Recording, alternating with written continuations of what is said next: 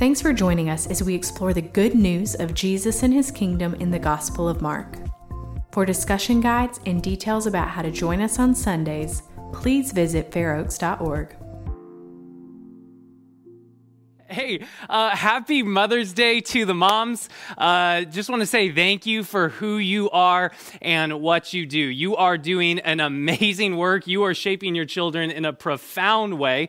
And I know sometimes it's not easy to see that in the grind of everyday life. I know sometimes you'd say, don't put that on me. I ain't shaping that. But seriously, God is doing a profound work through you. And I hope that on a day like today, you could get some perspective on that and really that you can enjoy what God is doing through you. So happy Mother's Day to the moms.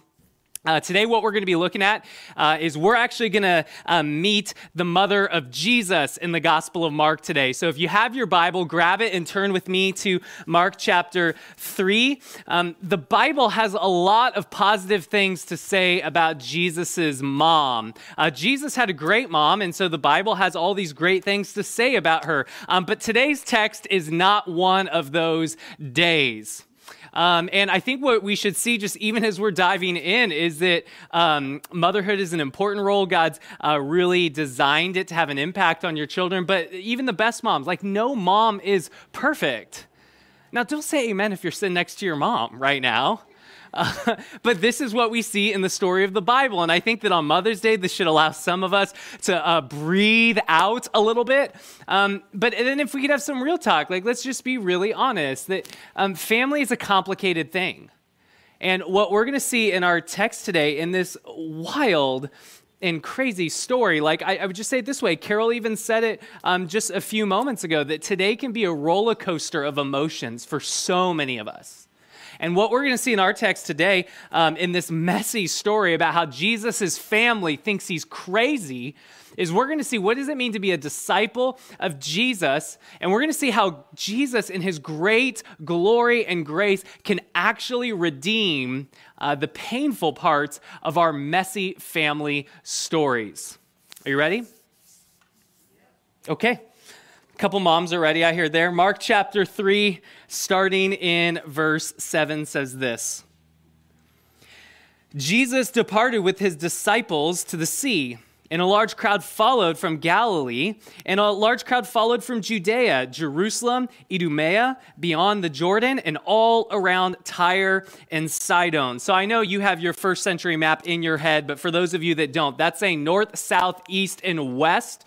This is no longer a regional crowd. The crowds are growing, and they're literally coming from all over. Then a large crowd came to him because they heard about everything he was doing.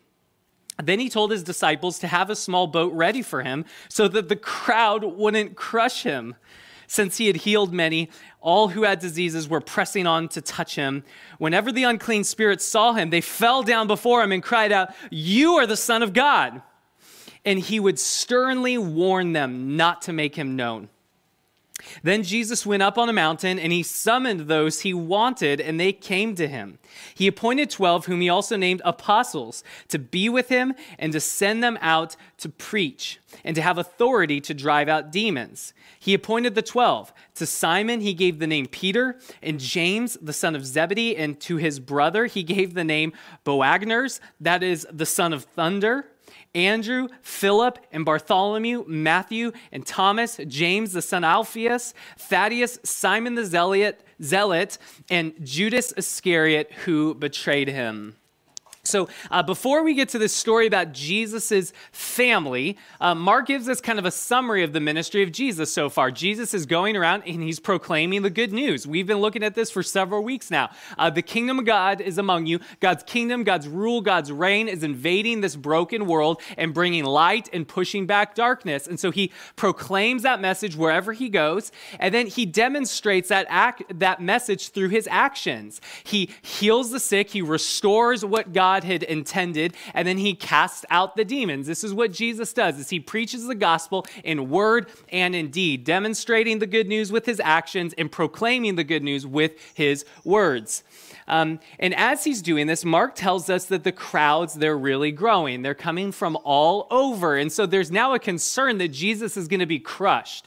So to put this in modern categories for you, I would say, if you could remember concerts before kind of all of this happened, imagine a crowd of 14-year-old girls at a Justin Bieber concert. That's exactly what's going on here, is they're pressing in around him. They want to be touched by him. They want to be healed by him. They're amazed by him. And so the crowds are coming from all over, and the disciples are like, we got to get a boat or they're going to trample Jesus. And so Jesus gets on to the boat because the crowds, they're really growing. Now, some of you, if you're more extroverted, you might hear that and go, this is awesome. Like, that should be the end of the Gospel of Mark. Jesus is popular, and let's tell everyone about Jesus because Jesus is awesome.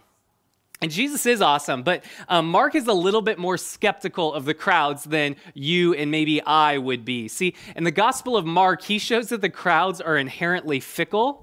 And so when Jesus is healing people and giving out free lunches, like we're going to see in a couple of weeks, the crowds, they're all for him. They're like, yes, Jesus, you're awesome. And then when he starts doing some stuff they don't expect, when the religious leaders kind of whip him up into a frenzy, they turn on him and they're like, crucify him. We don't know who this is. We don't want this guy. In Mark, this is a theme that the crowds are kind of all over the place. They're incredibly fickle. And before you're too harsh on the crowds, the reason they're fickle is because these are people who are interested in Jesus. They are intrigued by Jesus. They've maybe come because they've heard the report of Jesus, but they don't yet personally know Jesus.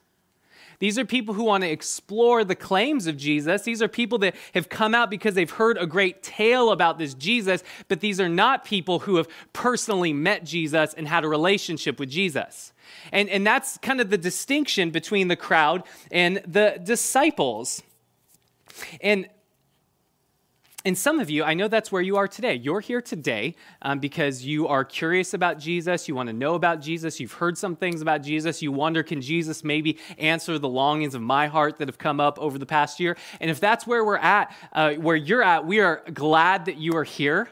Something we see in Mark is that Jesus loves the crowds. Jesus is going to feed the crowds in a couple of weeks. Like, Jesus loves those that would come and want to explore his person and message.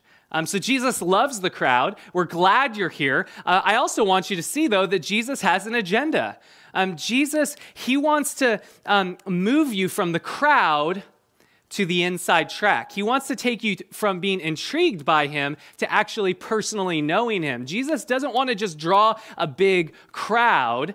Jesus wants to draw people, individuals, out of the crowd into a personal relationship with himself. And so if I could say it this way, if you're here, you're checking out Jesus, we're glad you're here.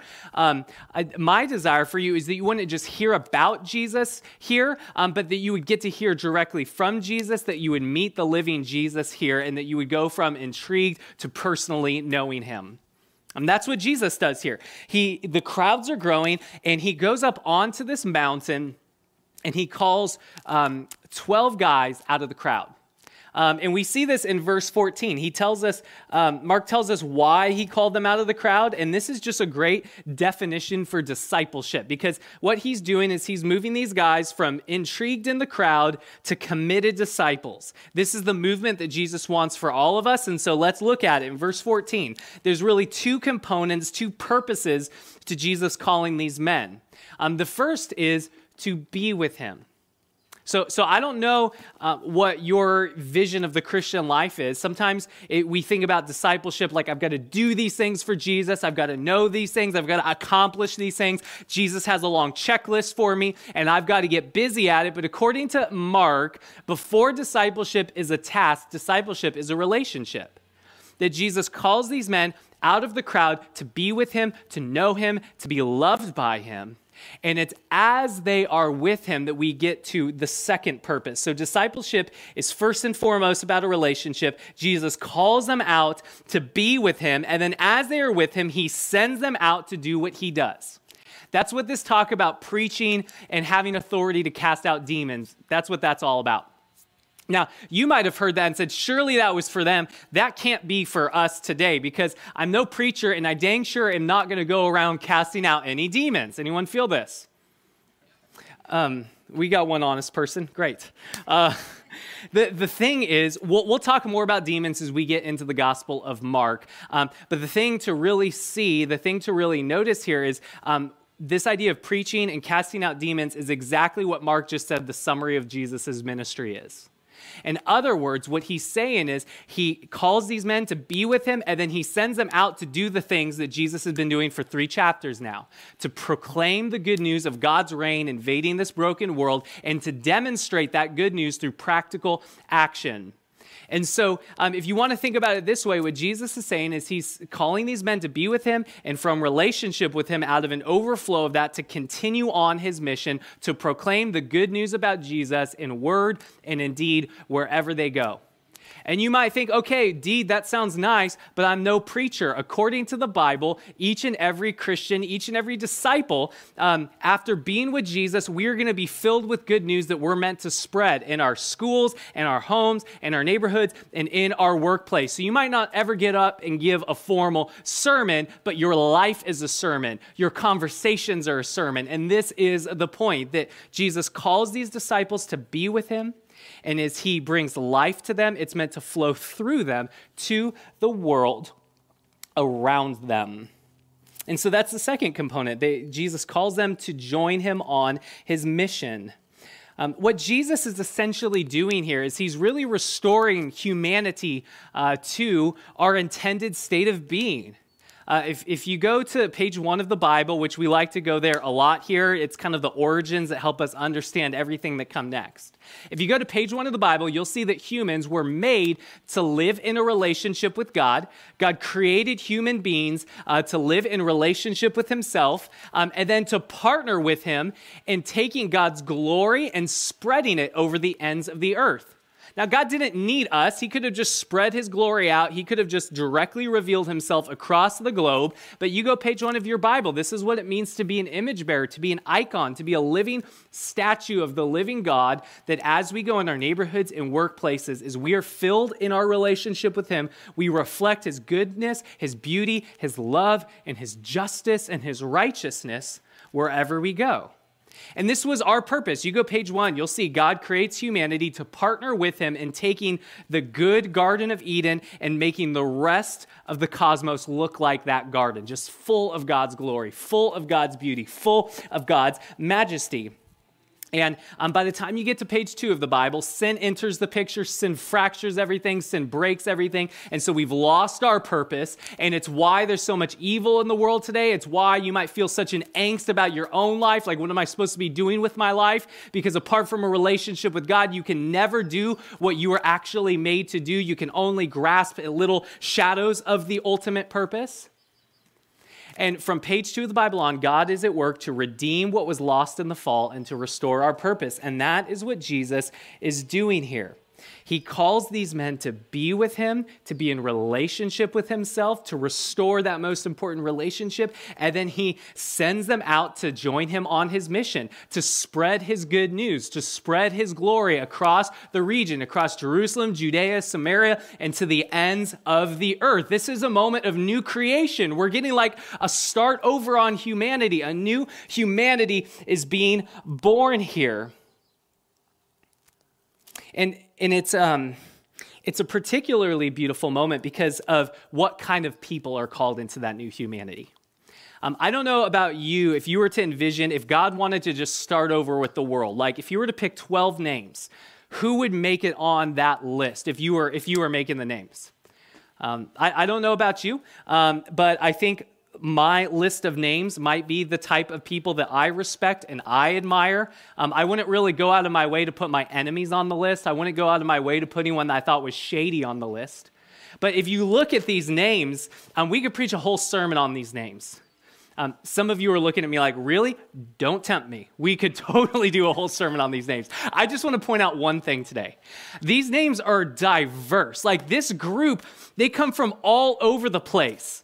Let me just point out two names in here. You have Matthew the tax collector. Now, we met him last week. If you were here with us last week, tax collectors, they were buddy-buddy with Rome. He was a Jewish person, so he shouldn't have liked Rome because they're occupying the Holy Land, but he's kind of capitulated and sided with the occupiers and said, if I can make some money off of this deal, then I'll wrong the Jewish people, my own people, in order to get rich. So tax collectors, they're not super popular. We said last week they're kind of like politicians, if you can envision that. And then on the other side of this 12, you've got Matthew is just one example. Then you get this guy in verse 18 named Simon that Mark calls Simon the Zealot. Now, what zealots were is at this point in history is this was a distinct political movement, and they really had one goal. They wanted to get Rome out of the Holy Land. So basically the opposite of a tax collector. If a tax collector was kind of making friendly with the occupying forces, the zealots said, we need to get the occupiers out of here. And the zealots, about a generation after the death and resurrection and ascension of Jesus, will actually go to arm against Rome, and it doesn't end good for them. They get wiped out. I don't know why I'm giving you a history lesson right now. The point is, these men come from diametrically opposed worldviews. On the one hand, you've got someone that says, hey, Rome is cool. We should be good with the occupiers. On the other hand, you said we should kill them all. We need to get them out of the Holy Land. And Jesus calls both of these men into the same small group. How do you think that's going to work out? I've struggled for years to articulate how crazy this is. And then we got 2020. And then I'm like, oh, no, it's like having a Democrat and a Republican in a small group. This is like having someone that's pro-wearing masks and anti-wearing masks in the same small group. This is like having someone that says we should be worshiping inside right now and someone that says, no, listening to the chainsaws out here with the fresh blowing air. I mean, right? This is having people all over the divide, and yet somehow they're surviving. Somehow they make it. And the point I think Mark is making from the very beginning is that Jesus doesn't draw one type of person. It's not like the zealots are into him and the tax collectors who comply with Rome, they're left on the outside. What he's saying is it's people from all sorts of walks of life. And we could do it with all the names on this list, that Jesus grabs this diverse crowd that would have nothing in common, that otherwise would probably want to strangle each other. And he puts them in a small group, and somehow he transforms all their lives and they go on to change the world. And so I don't know about you, that gives me hope in 2020 for our church as we try to navigate, hey, what's it look like? Where are we going to meet? How are we going to do this? How are our small groups going to do when we touch on something? Are we going to offend one another, or in love, are we going to say, okay, we've got Jesus in common. I think you're crazy about that, but I love you anyway.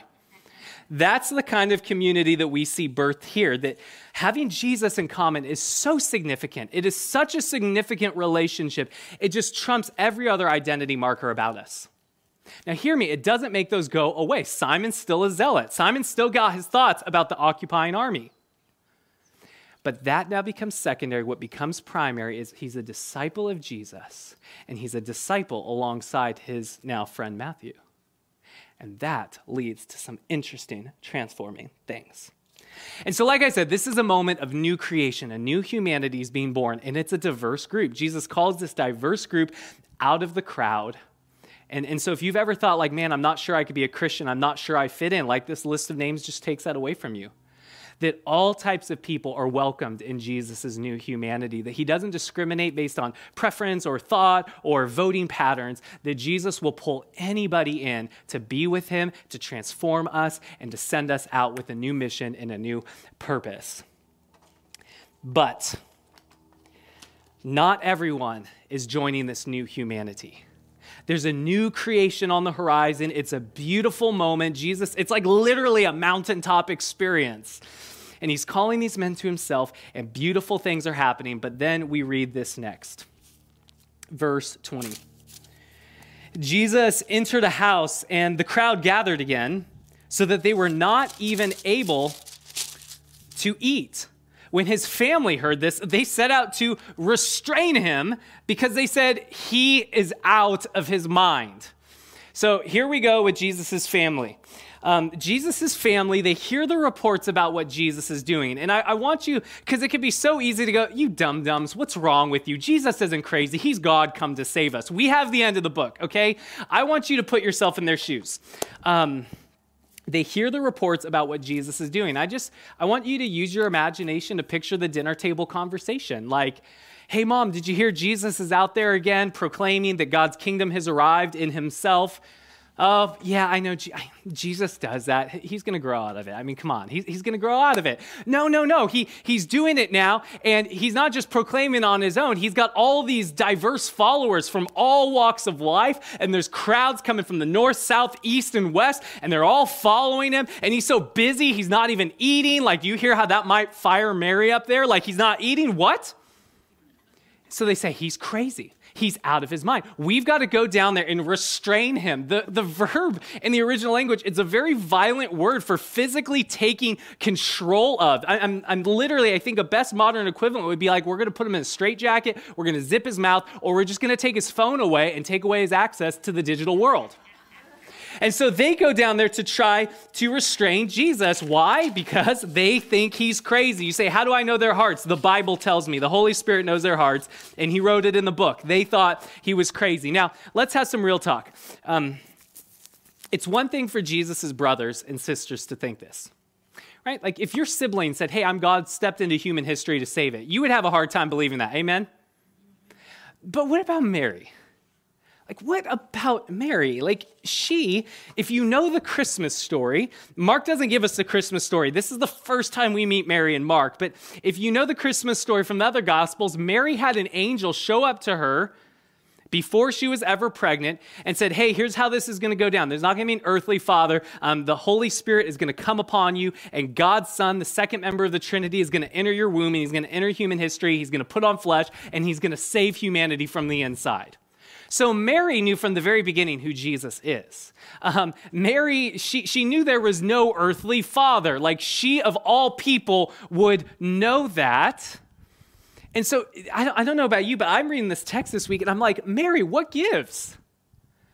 Now, some of you, you're looking down. Some of you are looking at me like, how are you going to go there on Mother's Day?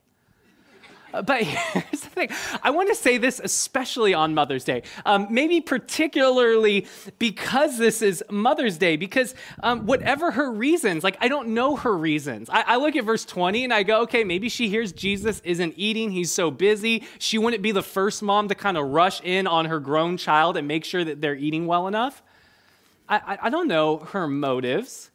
But what I know from verse 31 is she shows up with the family to try to restrain him. And at some level, she goes along with this. And the reason that I'm going there on Mother's Day is because I want you to hear this. Like, on the whole, Mary has a great influence on Jesus' life. She is one of the great godly women of the Bible. And don't worry, she'll come around in the end. She'll be a part of the early church. She's probably there as this is being read going, oh my goodness, I remember that day. The point I want to make, though, is if you're a mom, I want you to look right at me. Your worst parenting moments don't get to define you. The grace of God does. That's right. That is not what Mary is known for. Like, no mom is perfect, but on the whole, she is a good mom that God uses in the life of Jesus in some profound ways. And so, yes, she had a bad day. But that doesn't get to define her. The grace of God does. And as we zoom out over the course of her life, we see what the grace of God does to a person. So take heart. If you're a mom, if you're in here right now going like, man, I'm not crushing it right now. Like mom goals are not happening right now. Just take heart. You never raised the Son of God and thought he was crazy. So you've got one up on Mary right now. Take heart. For all of us, though, here's the point I want to make for all of us. Do you think that it might have been painful for Jesus to have his mom think he's crazy? Do you think that might have hurt Jesus to know that after decades of life, that they would look at him and go, nah. Like we'll love you as long as you stay quiet about it, but if you start speaking up about, we're going to have to restrain you because we don't want you to embarrass our family. Do you think that that would be hard for Jesus to experience that rejection? I think it would be. I think we've all kind of experienced pain in our own family of origin stories, and that's, again, why today can be somewhat of a roller coaster. But even more than that, I think that's exactly the point Mark is making because of what we see next. So what we have right here in the Gospel of Mark is the first example of what is known by Bible nerds is the sandwich technique. So some of you are waiting for this. I'm just kidding. But I need to explain this because we're going to see it throughout the Gospel of Mark. What Mark loves to do is he loves to take one story about Jesus' family rejecting him and then shove another story right in the middle of that story. So you get part one of the story of Jesus' family rejecting him, you get another story in the middle, and then you get the conclusion of Jesus' family rejecting him. And this sandwich technique, as it's cleverly called, usually Bible nerds aren't this great with what they named it, so maybe there was a good communications major involved, but you've got a sandwich. You've got the top bun, you've got the middle toppings, and then you've got the bottom bun there. And what we're going to read next is the sandwich story, the middle story. And what that middle story is made to do is to really drive home the weight of the primary story. So we're going to read another story that happens in the middle of this, and then we're going to come back to Jesus' family rejecting him. And after reading this middle story, it's going to function like commentary on what's happening on the outside. This middle story is going to help us feel the weight and the burden of what's happening with Jesus' family, and it's going to clarify for what's happening with Jesus' family. So let's now look at this middle story. Verse 22. The scribes who had come down from Jerusalem said, "He is possessed by Beelzebub, and he drives out demons by the ruler of demons." So he summoned them, and he spoke to them in parables. "How can Satan drive out Satan? If a kingdom is divided against itself, that kingdom cannot stand. If a house is divided against itself, that house cannot stand. And if Satan opposes himself and is divided, he cannot stand, but is finished. But no one can enter a strong man's house and plunder his possessions unless he first ties up the strong man. Then he can plunder his house. Truly I say to you, people will be forgiven all sins and whatever blasphemies they utter. But whoever blasphemes against the Holy Spirit never has forgiveness, but is guilty of an eternal sin, because they were saying he has an unclean spirit." So the religious leader, this is a wild story. You're like, that's telling me about Jesus' family? Well, let's look at it. The religious leaders, they see Jesus casting out demons, and can we just stop for a moment and recognize that even Jesus' opponents can't deny his power? They see Jesus casting out demons. They're like, how does he do that? He has such incredible power. But they're not willing to recognize that it's the power of God, as Jesus claims. And so they're like, okay, what alternative theories can we come up with to meet our prior bias? I got it. Let's say he's doing that by the power of Beelzebub. This is a term for the prince of demons, kind of the ruler of the evil part of the unseen realm. We see his name throughout the Bible, also known as Satan, and that's who Jesus refers to here. So they basically say, oh, Jesus is casting out demons by the power of Satan, because they say there's two powerful beings on the world that can do this. There's God, who can do anything, and there's Satan, who can command other spirits. And so what must be going on here through Jesus' great power is Satan has filled him with the demon, and through the power of that demon, he's doing what no mere human can do. That's their conclusion. And Jesus' response to it is fascinating. I love Jesus. He does not beat around the bush. His answer is basically to that charge, that criticism. Basically, Jesus' family has said he's crazy, and now the religious ruling elite say, he's not just crazy, he's demon-possessed. And Jesus' response is, that's dumb. You're not going to see that in the text. That's my summary of verses, 23 to 26. He says, no, that's dumb. Satan is evil, but he's not stupid, okay? He's not going to drive out one of his own demons. He's not going to allow one demon to drive out another demon. That would mean civil war in the unseen realm. And Satan is far too strategic, far too bent on destroying God's people to allow division in his ranks. So you think I'm doing this by the power of a demon? Like, that's not even logical. You just sound stupid. You should just stop talking. That's the first thing Jesus says to them. And then in verse 27, I think this is really the primary driving force, though it's not what gets highlighted today, and we'll talk about it. He talks about entering the strong man's house. And what he says is, no, that's not only dumb, it misses the point, because the fact that I'm able to drive out demons, we said this a couple of weeks ago, it's proof of Jesus' message. It's proof that the kingdom of God has invaded this broken world and is pushing back darkness with the light of God's kingdom. That's what verse 27 is about. He says, no one can enter the strong man's house and plunder it. In other words, no one can enter the world, that's the strong man's house, because according to the Bible, the whole world lies in the power of the evil one. Satan is called the prince of the air, the ruler of this broken world. And what Jesus is saying, no one can simply enter into the world and start freeing people from demonic oppression unless they're stronger than the strong man.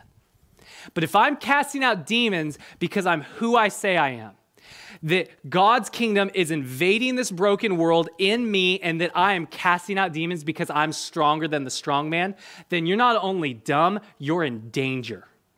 Because you have just called the only one that can rescue you, the devil. And that leads to this profound warning Jesus gives them. And some of you, that's all you heard when I read this text. You've been waiting to see if we'll mention it. Verse 28 and 29, I'm going to read it again because these are the verses that get all the play here. He says, truly I tell you, people will be forgiven all sins and whatever blasphemies they utter, but whoever blasphemes against the Holy Spirit never has forgiveness, but is guilty of an eternal sin, because they were saying he has an unclean spirit. Now, there's so much bad teaching about that verse right there that I want you to hear me clearly say this. Jesus is not referring to some unnamed sin in this text. Blasphemy against the Holy Spirit is not some random thing that's disconnected from what's going on in the narrative here.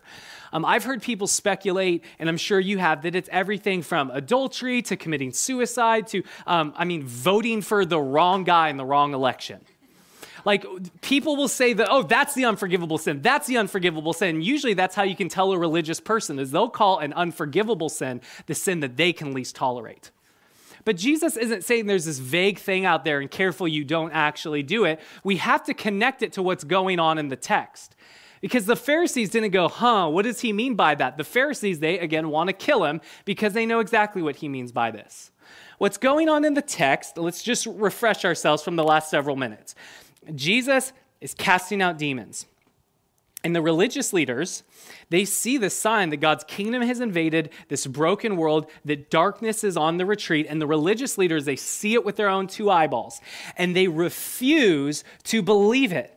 In fact, they have the gall to accuse Jesus of being demon-possessed. And they criticize Jesus, and rather than responding with repentance and faith, as Jesus said in Mark 1, 14 and 15, the good news is here. So the response is to repent of your sin and believe what Jesus has done. Rather than responding that way, they respond with rejection and criticism of the Messiah. And Jesus' point is, if you see the work of God and you think it's the devil, then you will die in your sins, because there's no one that can save you from the strong man but me. And that's blasphemy of the Holy Spirit. It is rejecting the work of God in your life to help you see Jesus clearly, to see his beauty, to see his glory, to see what he has done to accomplish our forgiveness. It's saying, nope, I'm not going to see that. I'm going to call that the devil. What Jesus says is, if you do that, you will not experience forgiveness, because it will keep you from coming to me in repentance. And who can save you from your sins but me alone? And so, it is so quiet out here in this moment. I just want to say, if you've wondered, have I struggled with this? Have I committed the unforgivable sin? If you've ever wondered that, I would just encourage you probably haven't.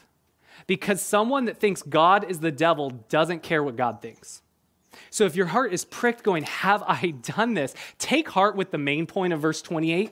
Jesus says, truly I tell you, all sins and all blasphemies will be forgiven. The only thing that won't be forgiven is not coming and asking for forgiveness. The only thing that won't be forgiven is saying, God, I think you're a liar. I prefer evil to good. I don't want your forgiveness. I want to reject you. And so, man, if you are pricked in conscience going, have I done this? Then take heart with verse 28.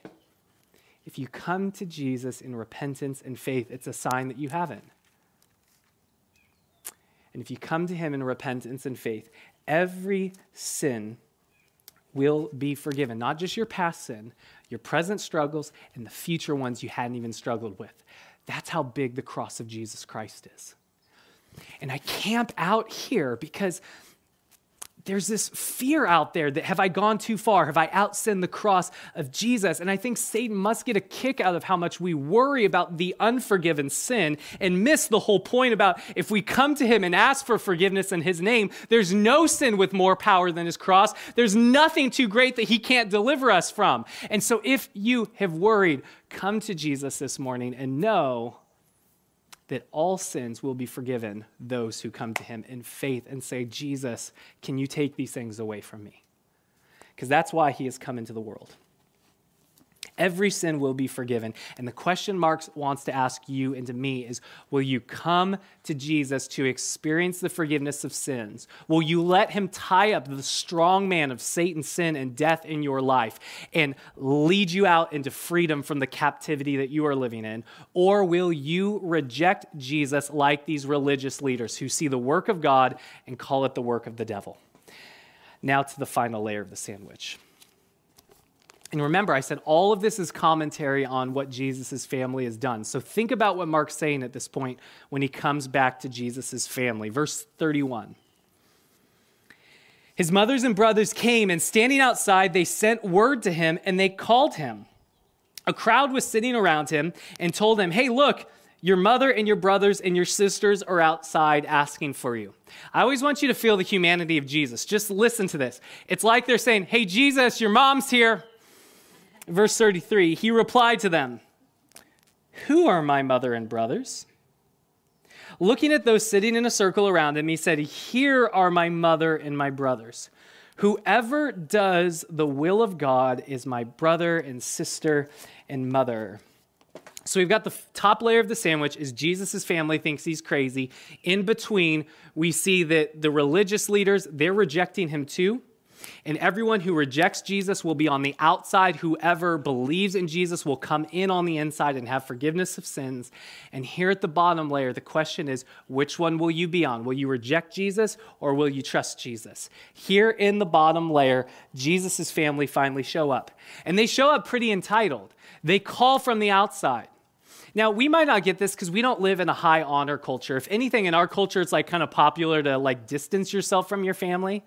So I remember like, hey, Chad, your mom's here. It's like, oh my goodness, no, I gotta get in here. In this culture, you wouldn't do that. Hey, your mom's here. Family is on the inside. Family comes first. You go to your family. You honor your family. Like family comes first and foremost. That was the cultural narrative at the time. And Jesus, he knows what's in their heart. If you weren't here 2 weeks ago, Jesus knows what's in our heart. So good morning. Jesus knows what's in your heart. He knows that they think he's crazy, and knowing that they think he's crazy, rather than going outside, Jesus says, who are my mother and brothers? I know they think they're on the inside, just like these religious leaders think they're on the inside, but who are my mother and brothers? And just imagine you're in that crowd. Like, do you think they might have been like, the lady and the people outside saying, Jesus, we're here to pick you up? Like, what do you mean, who are your mother and brothers? The folks outside that look vaguely like you. The folks outside calling your name. The folks outside from Nazareth. Like, that's your mother and brothers. And Jesus looks at the crowd. He looks at those seated around him, which is the place where his disciples would have been, in close proximity to Jesus, and he goes, nah, it's you. It's you are my true family. And in fact, it's whoever does the will of God, whoever repents of sin and believes in the gospel, that is my true family. I mean, this would have been shocking. The family who in this culture were the insiders, and this Simon the Zealot and Matthew the tax collector who are the outside, in Jesus' economy, because the family have rejected Jesus and this tax collector and the zealot believe Jesus, it's been flipped completely around. And now it's his disciples who are his true family, and it's family who's left on the outside. And you might hear this and go, well, that doesn't sound very loving of Jesus. Doesn't the Bible just say honor your father and mother? And yes, the Bible does say that. It's Mother's Day. I'm contractually obliged to tell you this. The Bible says to honor your father and mother. But Jesus, he knows that there's a more important command than that, and it's to love the Lord your God with all your heart, soul, strength, and mind. And what Jesus is saying here is that I know culture says family comes first, but I'm telling you more important than that is God comes first. God comes first. And so if my family are going to reject me, if they're going to reject what God has done to redeem this world, then whoever believes in me, they get to be a part of God's family.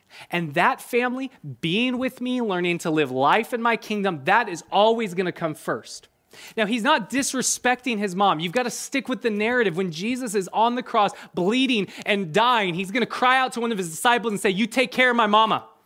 So it's not that he doesn't care, but it's that Jesus has his priorities straight, that for Jesus, God comes first.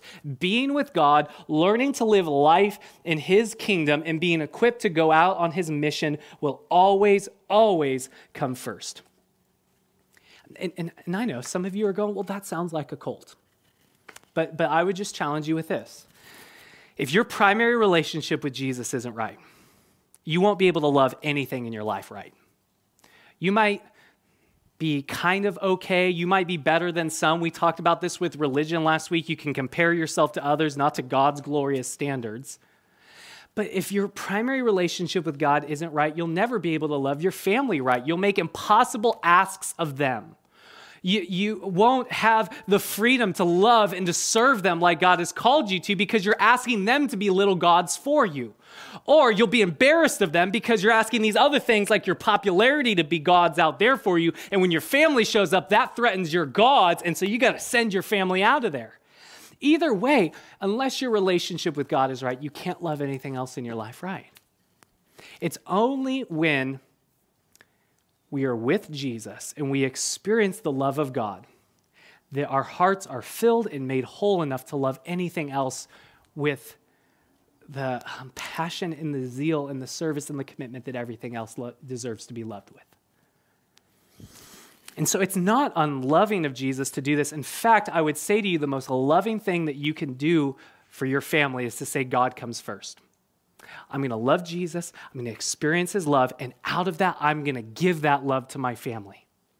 And that will make you a far more loving, active, positive member of your family than if family came first and you said, Jesus, you're going to have to wait on the sideline.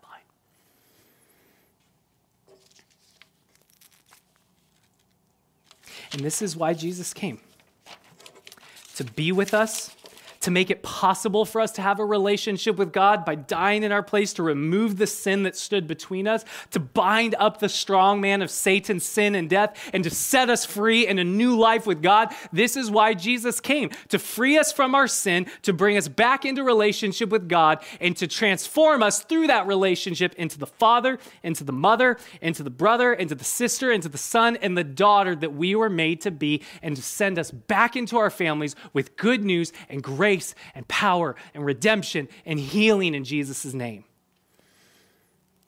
And the beautiful thing is that Jesus not only redeems us from our sin and he puts his spirit in us to be with us and to lead us and to guide us into this new walk with God, he has put us into a community through which he has promised to be at work in our lives, to help bring these things, to bring this new identity, this new relationship with God into greater reality in our life here and now. And I would submit to you that is how Jesus redeems our messy family experiences. I want to ask you to do something right now. I want you to just look around at the people on this patio right now. Go ahead and just take a moment to turn around and look at the people here.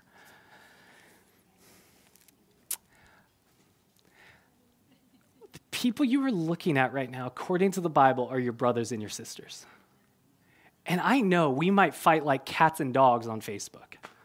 I know we might have very different ideas about all of these secondary things, but according to Jesus, that if you love Jesus, if you trust Jesus, if you have salvation in his name, then these are your brothers and sisters. And you have more in common with the people out here than the people outside of here that vote exactly like you do, that like all the same food that you do, that have all the same preferences as you do. You have more in common here in the scope of eternity. You'll spend eternity together. This is your spiritual family, the new humanity Jesus came to bring. This is it right here, folks. And just like your family of origin has shaped you and participated in making you the person that you are today. So the church, this new spiritual family, is meant to shape you and to help you see Jesus more clearly and walk with him more fully. And I know some of you are like, yeah, but they're not my age. They don't know what it's like to struggle like me. They don't know what I'm going through. But according to the New Testament, it's the fact that you're not similar that you can help one another, because that means you won't have the same blind spots. And the point is that Jesus, having a relationship with him, is so significant, it trumps every other secondary marker about us, and the church becomes a place where cats and dogs can come together. People from all walks of life can come together with Jesus in common and say, okay, I think you're nuts, but I love him, and he says you're family, so let's go ahead and do this. And frankly, I think half my family's nuts, and I love them, so I can love you too. And it's a place where we become to learn and treat each other as family and to press in and to love one another. And it's as we keep our eyes on Jesus, that's the glue that holds us together. And then we get to help one another see Jesus more clearly because we don't have the same blind spots. We get to encourage one another in our walk with God. We get to pray for one another. We get to be family because Jesus has made us family. And so this is how Jesus redeems our messy family experiences, is we come from imperfect families, varying levels of imperfection to be sure, but in Christ, we all get to come into a new spiritual family that helps us to go back into those families and those relationships more whole because we're walking with Jesus. And I would say this, that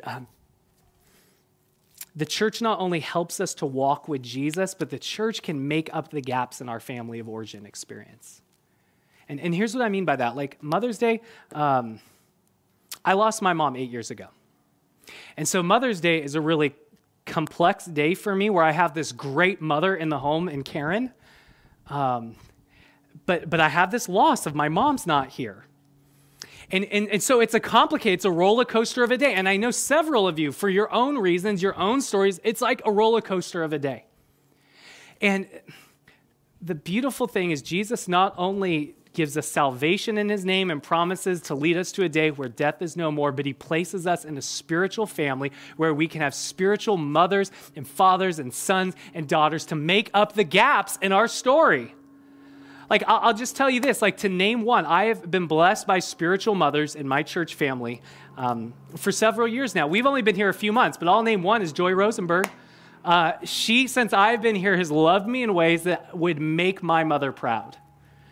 And so, like in the church, we get like several mothers, spiritual mothers and fathers. And some of you, I know this is a painful day.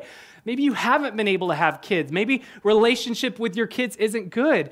And this is not saying that you shove those emotions, you pretend it doesn't exist, but it says as you bring those difficult emotions to the Lord, he will not only heal you, but he will also redeem that hurt by giving you spiritual children to love in your church if you would only take the responsibility seriously. And this is the fullness of what Jesus has done. I never want the gospel to be me and Jesus here. The gospel is me and Jesus overflowing into me and you that takes over the whole world with the good news of God's reign. And that's exactly what Jesus came to bring. And so my question in closing is, has that been your experience with church? Like we'll be talking about this in our Zoom groups this week, but if you're not in a Zoom group, I would encourage you to go on our website, fairoaks.org, and download the discussion guide and talk with someone about this sermon. To talk, open your life up and apply some of these things. Because this is where it begins, is opening our lives to one another with Jesus in common and having a relationship. Jesus can do a profound work to make up the gaps in our own family of origin experience, and to powerfully shape us to see him more clearly and love him more fully and go out of here more free in the gospel. And I think that's what we all want. Amen? Okay, well, let me pray for us, and then we'll come back in just a moment after the next song and celebrate communion that really caps off this idea that Jesus makes us family. But for now, let me pray for us. Father, thank you for loving us, for adopting us into your family through Jesus Christ. I thank you for the hope that we have in Jesus, and I pray that this morning that you would allow Jesus' words about all sins being forgiven to ring out in our hearts this morning, that we would see him more clearly, and that we would come in a posture of repentance to receive the good news of his salvation. And I pray not only that we might experience a closer relationship with you this morning, but I pray that you would help us to see that you've placed us in a community to help, that we have been given a new family in Jesus. Would you help glue us to this family more?